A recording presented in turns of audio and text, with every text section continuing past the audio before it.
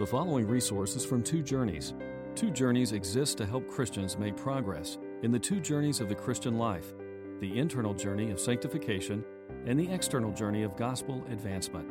We do this by exporting biblical teaching for the good of Christ's church and for the glory of God.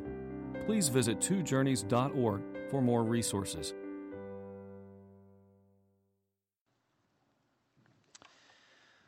Amen. Well, one of the greatest advantages in a battle is the ability to strike your enemy without him ever knowing that you were there, to be able to slip in at night through his defenses, to silently carry on covert operations, to achieve your mission with silent, invisible, deadly precision, by stealth. That has always been a dream of warriors everywhere, the element of surprise, the element of stealth. When my wife and I were missionaries in Japan, we had the opportunity to visit these spectacular ancient castles. You've perhaps seen pictures of them in various places. There are hundreds of them all over Japan, but we saw ones in Kitakyushu, we saw ones in Osaka and Kobe, these impressive castles, built over 500 centuries ago with steep sloping rock walls, with their huge boulders fitted together with amazing precision, towering hundreds and hundreds of feet above the city.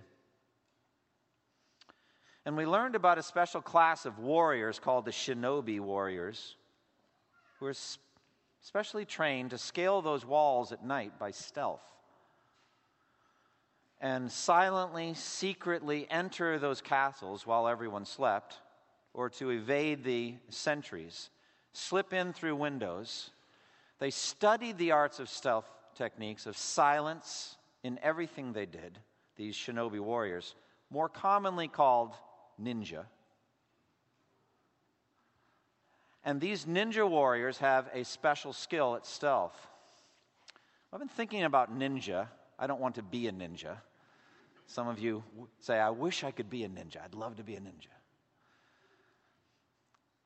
But I want to have an image in your mind, if you would, just to think in your mind's eye. I want to take another image from antiquity, an image given us by the author John Bunyan of one of his not as famous works, The Holy War, in which he pictured the human soul like a walled city or a fortress.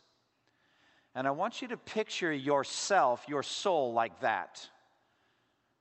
But I also want you to picture the walls of your castle as though they are being scaled continually by these black-covered ninja warriors wearing these special black suits and black hoods and with their faces sooted up with black soot, slipping in, if they can, into your life, slipping in through the cracks of your defenses into your minds to do you devastating damage. Most Christians, as I've said for weeks now, are unaware of spiritual warfare moment by moment. We don't tend to think about it. We don't tend to think about the devil and his angels. And it seems like this text, this scripture is given to wake us up in the night. Imagine if those ninja were going up the walls and suddenly the whole area was flooded with light. 1,000, 10,000 torches suddenly lit. They'd be completely exposed and they would be helpless, unable to finish their dark mission. I want to shed the light of the Word of God on what Satan is trying to do in your life, what he's trying to do in your soul by means of these sermons. So we are at war, and we need to know that. Look again at verses 10 through 13. It says, finally, be strong in the Lord and in his mighty power. Put on the full armor of God, so that you can take your stand against the devil's schemes. For our struggle is not against flesh and blood, but against the rulers, against the authorities, against the powers of this dark world, and against the spiritual forces of evil in the heavenly realms. Therefore, put on the full armor of God, so that when the day of evil comes, you may be able to stand your ground. And after you have done everything, to stand. So fundamental to understanding this warfare is for us to understand our enemy. We've been talking for several weeks about Satan, the devil, and his angels. Satan rules an organized dark empire with spiritual beings under him, fallen angels, spiritual beings, called in this text rulers, authorities, powers of this present darkness. Spiritual forces of evil in the heavenly realms. Those are the names that Paul gives them. These words are plural, so they're multifaceted. They're different created beings who do this damage to us. They're intelligent, they're organized, they're unspeakably wicked, they're hateful, murderous, treacherous. They hate all humanity generally, because all human beings are created in the image of God, and they hate God. But they especially hate Christians. And the devil and his angels, the demons, constantly assault Christians all over the world with invisible weapons, pulling us away from righteousness, away from holiness, and towards sin all the time. These invisible, powerful assaults are called temptations or accusations or doubts that assault our souls. They're invisible. And Paul calls on us Christians to fight, to stand firm and fight. Ultimately, the power for success in this kind of warfare comes not from us, but from God, Almighty God, through the power of the Lord Jesus Christ. That's where our strength comes from. Because the devil's intellect soars vastly above ours. The devil's intelligence, his experience, far greater than ours. He's been tempting people in every generation for millennia. People far more difficult to cause to sin than any of us. He has tremendous experience. His power for us, as far as we're concerned, is immeasurable. We really have no idea how powerful he is. Vastly greater than our power. His memory and record keeping about our tendencies is impeccable. Knows our weaknesses. Knows what will work against us. He is relentless. He left our Lord. When he tempted him, he left him until an opportune time. Don't know when that is, but he's coming back. Never leaves for long. And his goal is to destroy your soul. I don't know if he believes in the eternal security of the believer or not. But he'd like to pull you down to hell if he could. He would also like to destroy the fruitfulness of your life here on earth. He'd like to destroy your good works. We are his workmanship, God's workmanship, created in Christ Jesus to do good works, which God prepared in advance, that we should walk in them. He wants to be sure you do none of them on any given day. None of the good works that God's prepared for you to do. He hates the fruit of the Spirit. He does not want you characterized by the fruit of the Spirit. So that's the goal. God alone has the power to defeat him. You do not have that power. And God will defeat him. And he will defeat him through us. We're told in James 4:7, submit yourselves then to God. Resist the devil and he will flee from you. Well, what could make the devil flee? I know what makes him flee. Terror. Not terror of you or me. He's afraid of God, and he should be. But we, in this text, we have a vital responsibility. We're told that there are things we must do to be successful in this fight. God has left some things to us to do. God calls on us to prepare to fight, to stand firm in the fight, to be strong in the Lord in his mighty power, the power of his might. If we do that, we will win. We will be victorious. But if we give way, we will live defeated lives. And honestly, many of you are living defeated lives spiritually already. So we have a responsibility here, even though the power for victory is from God, not from us. So today we're going to look more at what it means to stand firm in this battle. We're going to talk more specifically as we look at the footwear of the Christian soldier. And we're going to talk about the shield of faith as well. We're going to talk about what it means to lift up the shield of faith. So this brings us again for the second week in detail to the topic of the whole armor of God, the spiritual armor that God has crafted for us. We have this responsibility, this whole armor of God. We could think of it as the whole armor from God. It's armor that God has crafted. It's nothing we could make. but it's something that he has made. And we have a responsibility here to put it on. Well, what does that mean? What does it mean to put on these elements? I think what it means is to be mindful of doctrinal aspects of our salvation.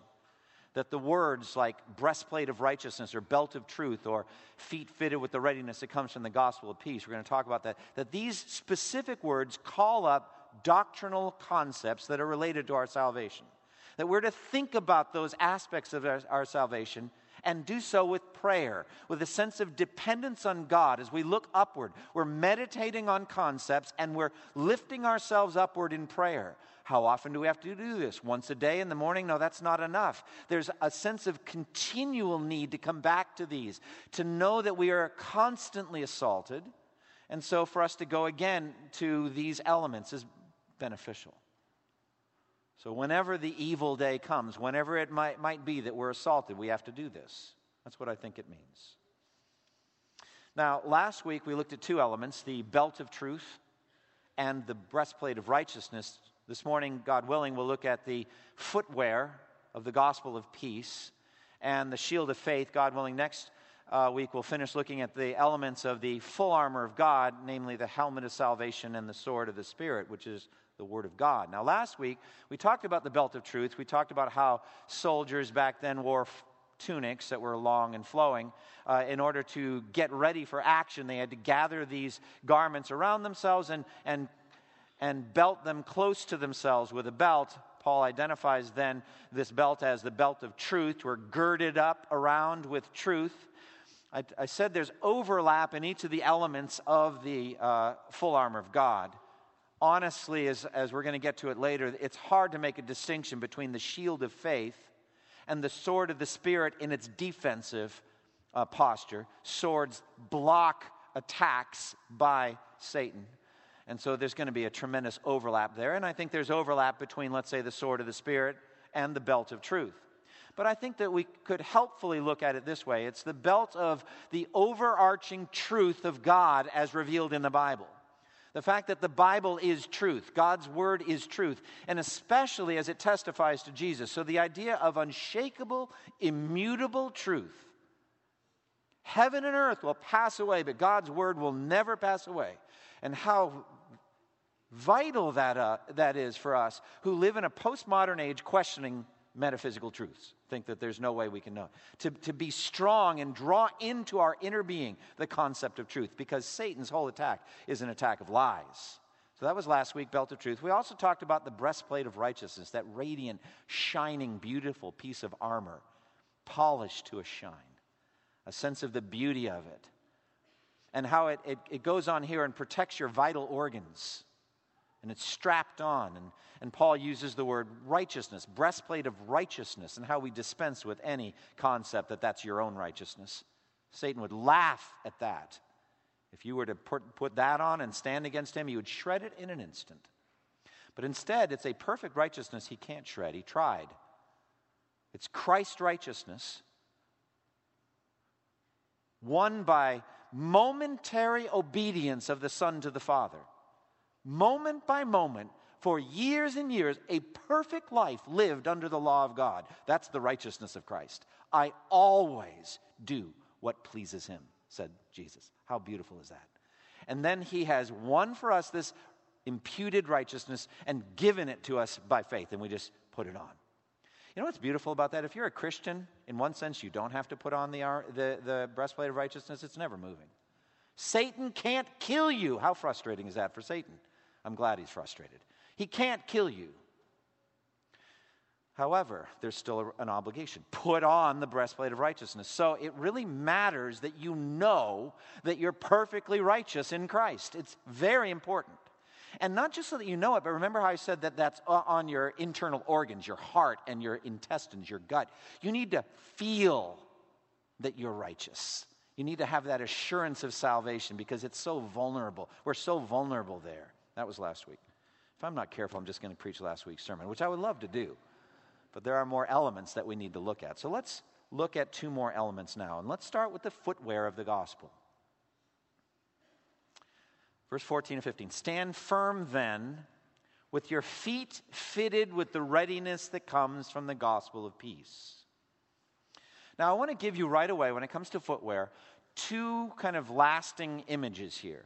One of standing firm, and the other is making advance. And I'm going to say you need good traction for both of those. So, to some degree, we stand firm and we advance. Both of those things are going on. And I don't think it's actually that difficult for us to picture that. We need stability so that we can move ahead. We need a good grip on the earth, a good grip under us, so that we can actually make the progress that we need to make. We are marching forward with strong, stable feet to both stand and advance. Remember that we're always talking about these two infinite journeys, and we will continue to keep them in front of us because we're left on earth to make progress in these journeys. Having come to faith in Christ, we are here for the purpose of glorifying God by making progress in the internal journey of holiness and the external journey of gospel advance to lost people. That's why we're left here. Not one or the other. We're not preferring one. Both of them vital and interconnected. Now, let's talk first about the aspect of holiness. Standing firm in holiness. Standing firm is the vital issue. Falling, slipping and falling then is a metaphor for defeat, spiritual defeat. It's for sin. We slip and fall. So the Bible uses this image frequently. 1 Corinthians 10:12 says, "So if you think you're standing firm, take heed lest you" what? Fall. So there's a sense of standing versus falling. Falling then refers to sin. To stand firm then in the day of testing means to overcome all that Satan does to you, the onslaught that he does to get you to fall. And then when all of that's done, you're still standing in righteousness in Christ. That's the image here. Footwear is essential for that. Now, footwear was especially essential in ancient warfare. In our day and age, not so much. What do I mean by that? Well, the most powerful weapons that are available to worldwide military right now are launched by the pushing of a button. Like ICBMs, intercontinental ballistic missiles, are launched by the pushing of a button. I guess the punching of codes and pushing. I don't think it much matters what your footwear is when you push those buttons. Or you think about cruise missiles or some of these drones. They're controlled like with a joystick. I think if you're good at computer games, you could be an amazing warrior these days. You could be barefoot, you could be in sandals, and you could do amazing damage. But back in Paul's day, it was not so. Back in Paul's day, war was a brutal, face-to-face affair. It was a brutal thing in which foot soldiers in an army were the most powerful force in that army. By far, actually. And battles consist in immense hand-to-hand struggles. Shield walls where soldiers are standing side by side with shields, and they're pushing against other shield walls, and there's a grunting and pushing like an NFL line of scrimmage. And then once all that broke down, there was just simple hand-to-hand combat, you and your enemy. And for that kind of warfare, stability is everything. Honestly, if you're in hand-to-hand combat, each of you having a shield and a sword in hand, and you're pushing and slashing and stabbing at each other, if one of you slips and falls and is down on the ground, they're almost certain to be instantly killed. You're completely vulnerable at that point. So you need that stability. And for that, you had to have reliable footwear. Now, these days, we have an astonishing variety of footwear for an amazingly wide array of situations: dress shoes, work shoes, leisure shoes. When I went on a mission trip to Nepal, we were supposed to be trekking. We went trekking through the Himalayan mountains, and I bought some really expensive hiking boots. Do you want to hear a funny story? We got to this one rock slide, and all of these rocks had slid down, and it was covered with fine mud.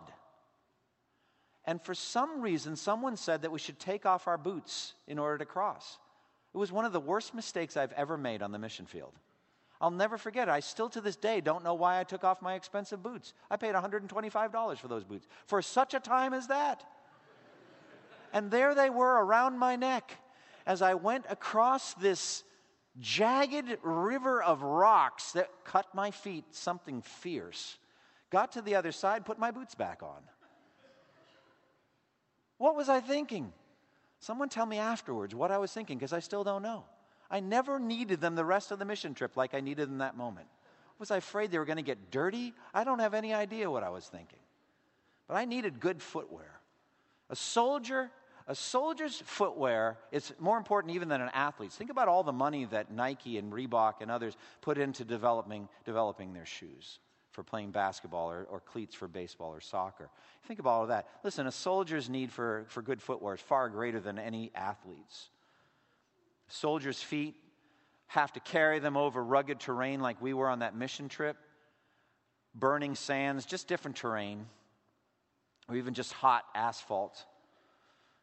And the soldiers' feet need protection. If they become blistered or cut or wounded in some way, they're not going to be able to fight as well or even be able to stand up. Think about pictures of Valley Forge where Washington's army marched with inadequate footwear and there's just a trail of blood in the snow from the soldiers' feet. Now, a Roman soldier's footwear looked at the top like sandals, but they're really essentially like boots that were strapped up. They had a tough, flexible leather base with studs of metal, nails, different things.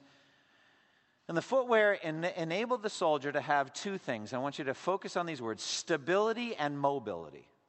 Both of those things, stability and mobility.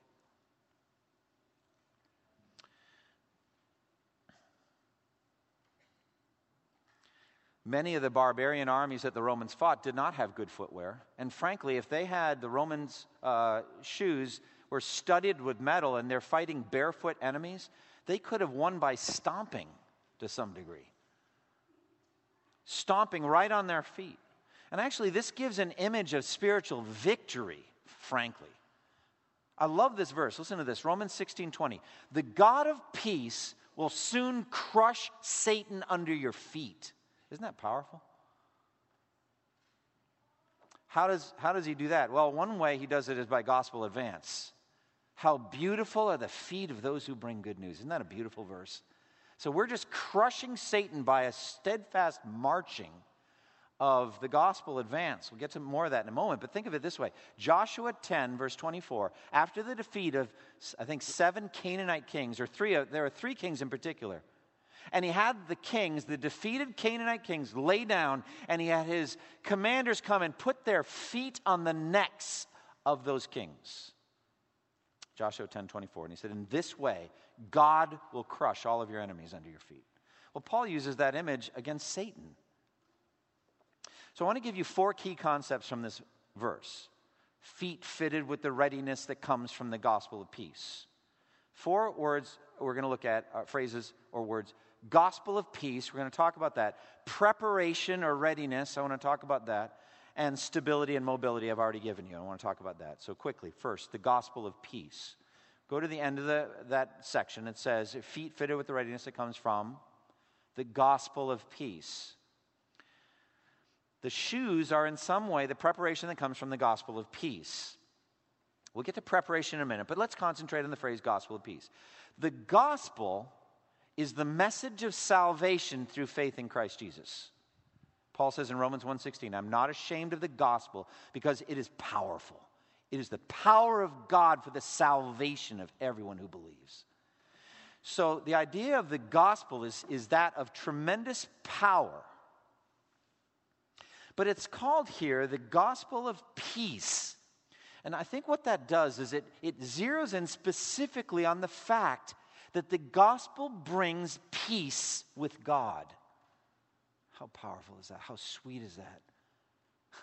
The gospel takes former enemies, as all of us were. We were at one point at war with God, and changes everything so that Romans 5:1, having been justified through faith, we have peace with God through our Lord Jesus Christ. You know what that means? It means that God, who was our enemy, is now at peace with us and will be through all eternity. The gospel of peace means that God is your ally. He is your friend. He is your father. He is your king. You are now on the side of peace. I think it's beautiful, too, that the Christian warrior brings a trail of peace behind him or her. Isn't that beautiful? Unlike the Roman legions that brought nothing but destruction and tyranny and death, what we bring is we bring peace to people who believe the message. So, first and foremost, you as a warrior, you need to know that God's at peace with you. And that's beautiful, isn't it? And not only that there's a status of peace between us and God, but also we can actually experience peacefulness in the Christian life. We can feel peaceful. Because it says in Philippians 4, 6, and 7, be anxious for nothing,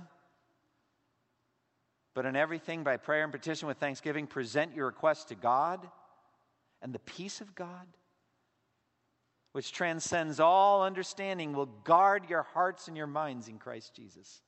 How powerful is that in the midst of spiritual warfare? How much does Satan want to make you anxious, make you afraid, make you filled with doubts, filled with fears? So often Satan's work produces fear.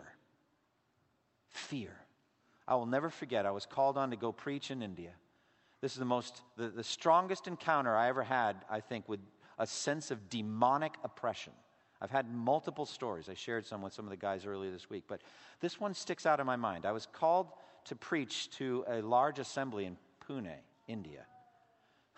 And when I got there to the grounds that day, the revival meeting or the preaching time was set for 7:30 that night. But when I got there to the grounds, I saw chairs set up like it was Woodstock or something. It was like 7,000 chairs with a huge stage and with projection screens and big speakers, big black boxes, and a big banner, and my name under the big banner. I was like, oh my goodness, you got the wrong guy. And fear started to well up inside me. And when I climbed up on the stage that afternoon and looked out at all the empty chairs, and I was like, I wanted to run and hide. I was looking inward, and I was like, do I have the resources to speak to such a huge crowd? And all afternoon, the fear just built and built and built and built.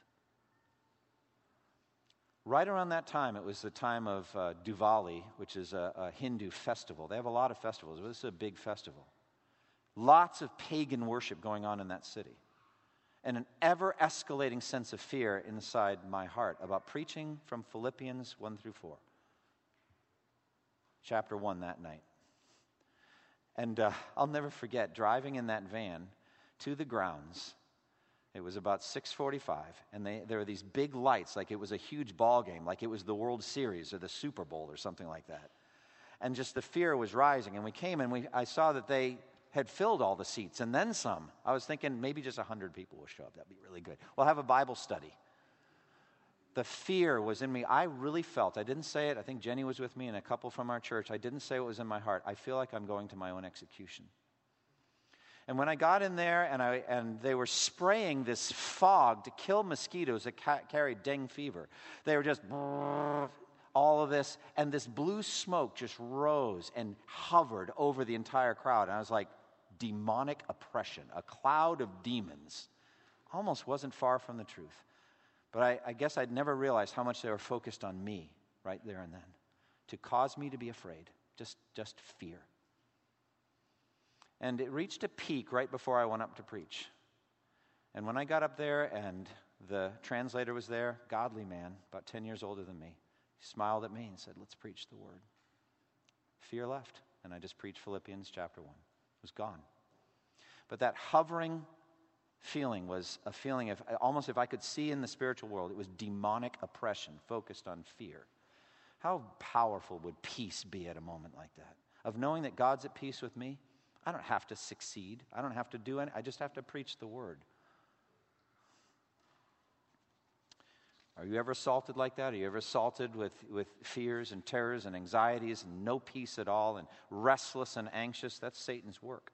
And isn't it beautiful to know that at times like that, God will fight for you? To know that not only is God at peace with you, but you actually, to some degree, don't have to do anything. All you have to do is stand firm and see the salvation that God works. How many times does that happen in the Old Testament? First at the Red Sea crossing. Remember in Exodus 14, Moses answered the people, do not be afraid. Satan's always going after fear. Do not be afraid. Stand firm, and you will see the deliverance the Lord will bring you today. These Egyptians you see today, you'll never see them again. The Lord will fight for you. You need only to stand firm and to be still. That's all. Or again, in the time of Jehoshaphat, when this overwhelming army came, 2 Chronicles 20. Same message. You will not have to fight this battle. Take up your position, stand firm, and see the deliverance the Lord will give you, O Judah and Jerusalem. Do not be afraid. Do not be discouraged. It's the same message. Stand firm in peace and watch God fight. Secondly, preparation. What does preparation mean? The preparation of the gospel of peace. Well, I've been talking about it, but now we're going to zero on the word preparation. Get ready for war. That's what it means. Get ready. Are you ready to fight? That's what preparedness means. Are you ready to have a mortal enemy? Are you ready to have someone who's coming after you and will never stop until he kills you? Are you ready for that? Are you ready to fight today? Don't imagine you're ever going to have any days off in this battle. Ever. Preparation, preparedness. Get your heart ready to fight. Talked about soldiers sleeping with their boots on. What that meant is that they're ready instantly to get up and fight. Well, Paul would say, don't sleep. Just be vigilant. I'm not saying he never says you never go to, all right, don't do that. I mean, you're going to quote me and say, Pastor, you told us never to sleep. Don't do that. Go to sleep, all right? The Lord grants sleep to those he loves. But the point is preparation. Even if you were to some degree resting, you're still resting with your boots on. You're ready to fight. Preparation. Remember how Peter and the other apostles were with Jesus in Gethsemane? And he had already predicted, Jesus had already predicted that very night before the rooster crowed, he would deny him 3 times. Remember? And Jesus went to pray, and he went to get himself ready to fight the greatest battle he would ever fight against Satan. And he was on the ground praying with sweat coming out like drops of blood. What was Peter doing? Sleeping? And Jesus went and woke him, saying, are you sleeping? Could you not keep watch with me for 1 hour? Watch and pray, so that you will not fall into temptation. The spirit is willing, the body is weak, so get ready. Your entire outlook on life should be, I am ready for warfare. That God left us here to glorify God by advancing in holiness and advancing in evangelism and missions. That's why we're here. I'm ready for a fight. It's not going to be easy. So I would suggest that you begin every day getting ready for a fight. Getting ready. Put on the whole armor of God. Stand firm in the Lord. Get ready for a fight. Third word is stability. Stability. What do I mean by that? Well, 4 times Paul says, stand. Look at it. Verse 11. Put on the full armor of God so that you can take your stand against the devil's schemes. Verse 13. Therefore, put on the full armor of God so that when the day of evil comes, you may be able to stand your ground. And after you have done everything, to stand. By the way, notice he says, after you have done everything. After you're fully prepared, then stand. So it's preparation. And then verse 14, stand firm then. So that's 4 times he's told us to stand. You need stability. So what does it mean then to fall? It means to give in to temptation, to slip and fall into sin. Psalm 73, the psalmist gives us an example of that. He says in Psalm 73, surely God is good to Israel, to those who are pure in heart. But as for me, my feet almost slipped. I nearly lost my foothold. For I envied the arrogant when I saw the prosperity of the wicked. So the psalmist said, I almost slipped into envy and covetousness when I saw how rich the wicked are. That's the image of slipping and falling. So conversely, we get Jude 24. Now to him who is able to keep you from falling and to present you blameless before his presence, blameless with great joy. So that's the image of stability. And then finally, mobility. We need to be able to move. Traction for mobility. Satan is going to try to outflank you. You think, oh, he's always going to come from the same direction. No, he's not always going to come from the same direction. Sometimes he's going to come from the front, sometimes from the side. I often think about Peter. Peter was ready to die at the hands of a burly Roman soldier, but he was not ready to answer a little slave girl at the door. And so Satan came in from the side. the ability to turn with mobility and face what Satan's going to do. Satan's going to try to flank you in reference to holiness. But then in reference to missions, we have miles to travel. We have a road to travel, even a physical road.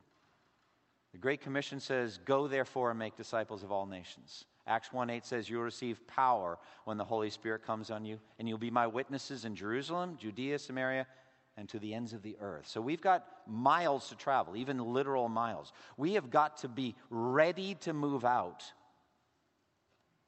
Ready to move out. And so the image I have here is of Satan's dark kingdom with powerful, towering walls. And we are called to move out and take those walls, to scale them. Basically, you're saying, Pastor, we're the ninja? I guess kind of. We're up over the walls. Jesus said, "I will build my church, and the gates of Hades will not prove stronger than it." So we have to go into the dark kingdom and rescue the perishing. And for that, you need good footwear. You need mobility. You need to move out. All right, verse 16, the shield of faith.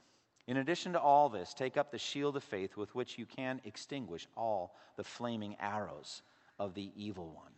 So clearly, Paul has in mind the Roman scutum, 4 feet long, 2.5 feet wide. This was a big thing. This wasn't one of those little round things that you hold, like you're playing medieval, like knights and all that little round thing. No, this is huge, covered from just below the base of the throat down to the shins. It's a big thing. And it was protection against bows and arrows, projectile weapons. Bow and arrow is a devastatingly effective weapon if you didn't have a shield. And the shield would have a powerful lining that could not be pierced with the arrow. And the arrows, they were constantly developing them, but one of the developments was to wrap it up with pitch-covered cloth and light it. So that if it got in your leg, ordinarily just be a leg when you keep fighting, but if your tunic's on fire, you're a dead man. So it's devastatingly effective, these flaming arrows. So what is this shield of faith? Well, he says in verse 16, I like the NIV best here on this one, "in addition to all this." KJV says, "above all," implying this is like the most important thing. I don't think that's a good translation. It's just, in addition to what I've already mentioned, now you're going to want to take the shield of faith. This is something that you, to some degree, pick up and hold. So what is the shield of faith? It's an impenetrable barrier, a wall of protection that you carry that protects you from the projectiles that the enemy is shooting at you. Now, at the beginning of this worship time, Chase was talking about faith being the eyesight of the soul. That's huge here. Do you see? The ability to see the invisible spiritual weapons that are coming at you, the arrows as they're flying at you. Stealth technology. Nowadays, it's up in the air with like F-22 jets. I was reading this article about F-22s versus F-15s. Who would win? F-22 every time. But it's an unfair fight. It's like, who wins between the biggest, strongest, most powerful warrior on earth who's never been defeated in hand-to-hand combat and a sniper? Who wins? Sniper. The guy has no chance. Why? Because the F-22 can fire its missiles without the other plane even knowing it was there. Even in the region, the missiles are already flying, it's gone, and then you're done. It's a stealth fighter. Satan's far worse. He fires his missiles, you didn't even know he was there. And you're depressed, you're discouraged, you're lustful, you're covetous, you're angry, and you don't know why. Well, you've been hit with flaming arrows. We have invisible enemies. And the devil is able to fight us from his hiddenness and slaughter us in that way. So, we have to understand what these flaming arrows are. What are they? Remember I said spiritual warfare has to do with ideas that produce feelings that together produce actions. That's what's going on in spiritual warfare. Satan's insinuating concepts in your mind, lies, making you feel things about those lies, and then making you act sinfully. That's what he's doing. So what are these flaming arrows? I want to say 3 types: temptations, accusations, and doubts. Those things in particular. First, temptations, flaming arrows Oh, yes. They're on fire.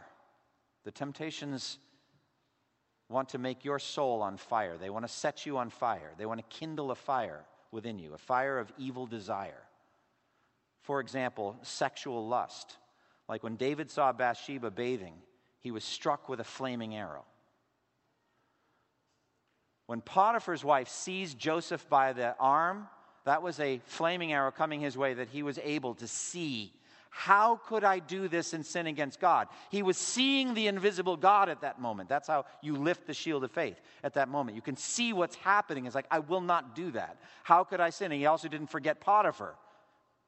He's given me the charge over this whole place and everything except you because you're his wife. He didn't forget. He saw clearly what was happening there. The flaming arrow hit the shield of faith and was extinguished. It had no power over him. You think about the alluring temptress of Proverbs 7, who catches the young man by the arm and starts to pour honeyed words into his ear. Come with me. My husband's gone. He won't get back for another month. I've got meat.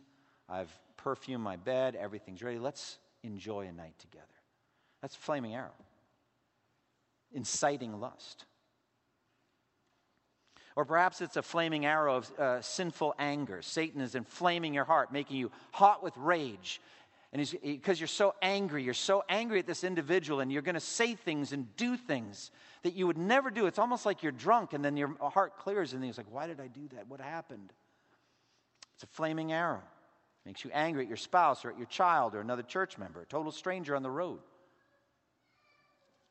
Or perhaps temptations like Psalm 73, like the psalmist, toward covetousness. Got to have it. You see the ad. I remember sitting with my brother and watching, it was a football game, watching a series of ads. One after the other. 6 in a row. It was halftime. And at the end of that, he just stared blankly ahead and said, I want.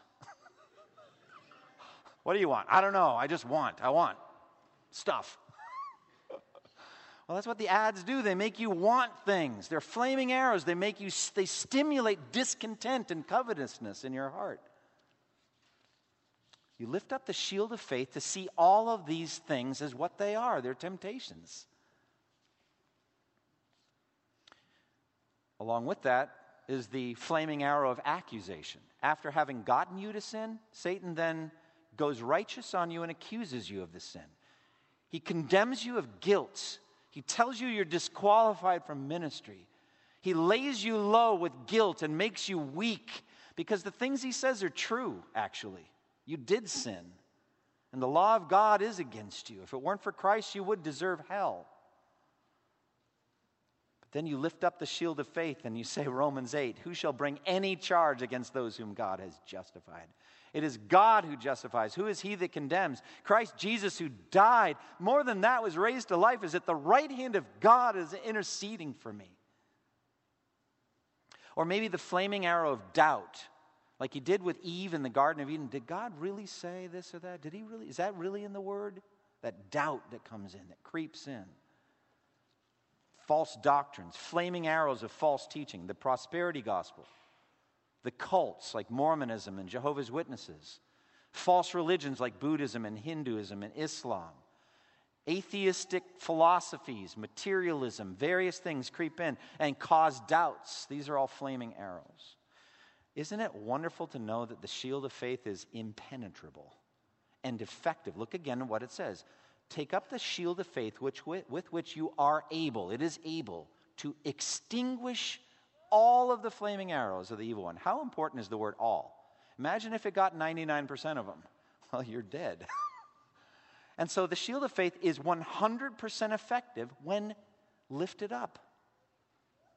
We are able then to see the moment for what it is. The flaming arrow is coming toward you, and you can see what's happening. You know what Satan wants to do in your soul, and you're able to lift up your faith and see the moment, see it in eternity, see what it's going to look like on Judgment Day. You're using the internet. You see a tempting site that you could click on, and you just see that moment in eternity. What is this going to look like on Judgment Day? By faith, you can see Judgment Day, when you're going to have to give an account for every careless word you've ever spoken. Everything ever done in the body, whether good or bad, you can see it. I feel like my job as a pastor is make that moment just alive in your hearts. That moment is coming. Judgment Day is coming. Are you ready? And so by faith, you see that moment. You lift up the shield of faith. So, applications. Well, I've been making applications all the way through. But the first and greatest always is the same. If you're not a Christian, you can't fight. You're already in Satan's kingdom. You're already in chains. You're in a dungeon. But God's gospel is powerful. He can set you free. He can make the dungeon flame with light, and you can see yourself as you really are. And you can see the chains of sin on your wrists, and guilt and condemnation. And you can cry out to Jesus, the one who died on the cross for sinners like you and me. You can cry out to him. And you'll find, like Paul and Silas in the Philippian jail, the chains just fall off you. The guilt is gone. You have become an adopted son or daughter of the living God. And the door just flies open like it did for Peter. And you just walk right through and you're out and you're free. And then you can begin your spiritual warfare against Satan. Then you can put on the full armor of God and fight, because you'll need to. Because finally you're alive. Finally you're in Christ's kingdom. So come to Christ. And secondly, if you already come to Christ, if it was a day ago, a week ago, a decade ago, 50 years ago, get ready to fight. Get prepared to fight. Wake up. Get up out of bed. Be aware of what Satan's been doing to you for years. Don't let him do it anymore. Fight the good fight of faith. Get up on your feet. Get up on the gospel of peace. Put on the gospel of peace on your feet. And take up the shield of faith. See what Satan's doing. Get ready. You're in a siege right now. Man's soul, that's Bunyan's analogy in Holy War. You are besieged. The ninja are crawling the walls, probably right now. Shed the light. See what they're doing. And watch them just fall dead under your feet. This is the calling of God. He wants us to make progress in these two journeys. We're only going to do it by fighting. Put on the full armor of God and fight. Close with me in prayer. Father, we thank you for the time we've had today in your word. We thank you for the clarity that comes concerning spiritual warfare. God, I pray for my brothers and sisters. I pray that you give them strength. Give them courage to fight. Give them the wisdom to be prepared, the preparation, the readiness that comes from the gospel of peace. Help us, O Lord, to move out. I pray that we would be willing to cross the street to talk to lost neighbors. I pray that we would put on the gospel on our feet and cross the office to a cubicle to meet a new employee and get to know him or her and be able, hopefully at some point, to share Christ. I pray that we as a church would be willing to send out more and more missionaries who go to unreached people groups. There are 3 billion people who live in almost 7,000 unreached people groups. Oh God, help us to be passionately aware of that and concerned about people who don't even know the name of Jesus, and no one in their village knows the name of Jesus. Oh God, help us to reach out to those that are unevangelized, unengaged, unreached. Give us a passion. And God, give us protection in the spiritual realms. Help us to see what Satan's trying to do to us through sin. We pray these things in Jesus' name. Amen. Thank you for listening to this resource from twojourneys.org. Feel free to use and share this content to spread the knowledge of God and build His kingdom. Only we ask that you do so for non-commercial purposes and in accordance with the copyright policy found at twojourneys.org. Two Journeys exists to help Christians make progress in the two journeys of the Christian life, the internal journey of sanctification and the external journey of gospel advancement. We do this by exporting biblical teaching for the good of Christ's church and for the glory of God.